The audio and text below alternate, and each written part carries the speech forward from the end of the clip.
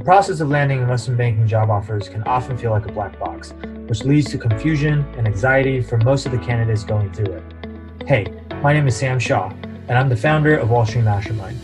I've personally coached numerous students on how to successfully break into top-tier investment banks, including Goldman Sachs, Morgan Stanley, JP Morgan, Centerview, Evercore, and PJT Partners, just to name a few.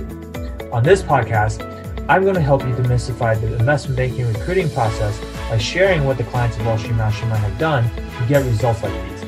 Enjoy this episode.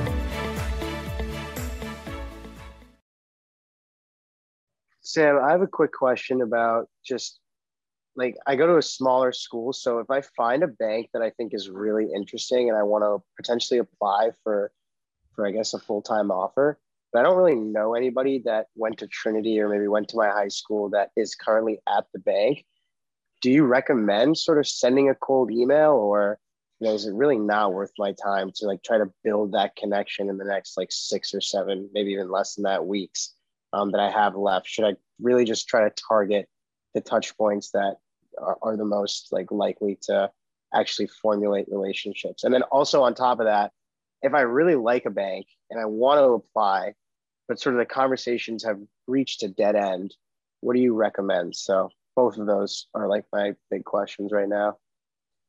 Okay, so let's do one at a time. So the first question is, if you have a bank so you're recruiting for full-time, and if you find a bank that's interesting, but you don't have any warm contacts there, correct, going after them still through cold contacts. Look, it's hard to say whether it's worth it or not.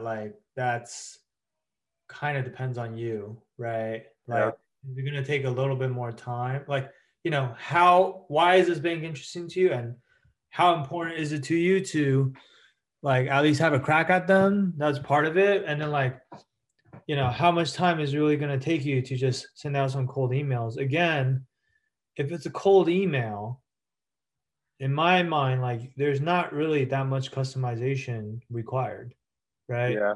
So to me, sending cold emails is a very quick thing. Aside from having to find their contact information, right? The rest of it can be automated, right? And yeah, totally. Even finding their contact information, it's up to you, but dude, I've literally had a client outsource that, and they had a VA do it, and it's pretty cheap. And not saying everyone can afford to do that or even wants to do that, but at the end of the day, you have a limited amount of time. That's the problem, right? Because if you have all the time in the world, it would be a no-brainer. You would probably try, right? What you're asking is, if I don't have enough time, should I try for it? Well, you can buy time, right? You can trade money for time. You can find someone in online who will do it for you or do the grunt work for you. And of course, you still have to make sure that you still have to check their work and make sure it's right, and kind of manage the process. But my point is, it doesn't have to take that much time. So whether it's worth it or not, personally, if it was me, I would probably still do it. And you may or may not get a response, because again, these are totally cold contacts. You're the response rate will definitely be lower. Yeah. Warm contacts, but if you're not having to invest that much into it, then it doesn't matter, right? Yeah.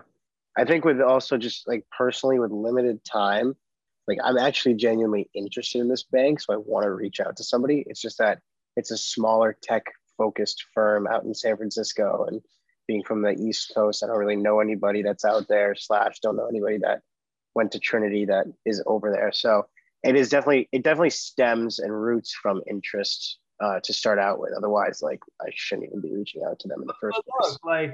If it's a smaller bank, yeah, the flip side of that is they probably have less people reaching out to them. Yeah. So it might also that somewhat offsets the fact that it might be more difficult because you don't know anyone there, but also there's less people reaching out. So every person that reaches out, it's that much easier for them to get noticed, right? Yeah. But also if you genuinely are interested in this bank for whatever reason, you might want to mention that, right? Like you might want to, like, especially if it's a really solid reason, like you might want to explain why you're so interested in them specifically, because Yeah. especially with a lot of these smaller firms, um, they're going to want to know that kind of stuff. Like, why are you coming to us? Like, why not just go to all these other banks that are much more well known than we are, right? Yeah. Like, for the small banks, especially, like, they like to feel special.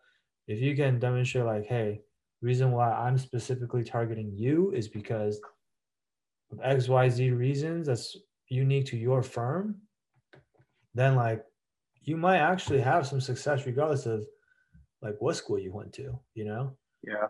I Yep. think small banks, like, it's not like a Goldman Sachs or Morgan Stanley or whatever, where every single person from their school is reaching out to them and trying to talk to them, right? Totally. Yeah. So they're probably not just talking to people from their own schools. Mm-hmm. Thanks for listening to this episode. Interested in discovering how you can get personalized one-on-one coaching from Wall Street Mastermind to help you beat out the massive amount of competition out there? Head on over to www.wallstreetmastermind.com/apply, and the street is abbreviated to ST, so it's really wall, stmastermind.com/apply, and our team looks forward to speaking with you.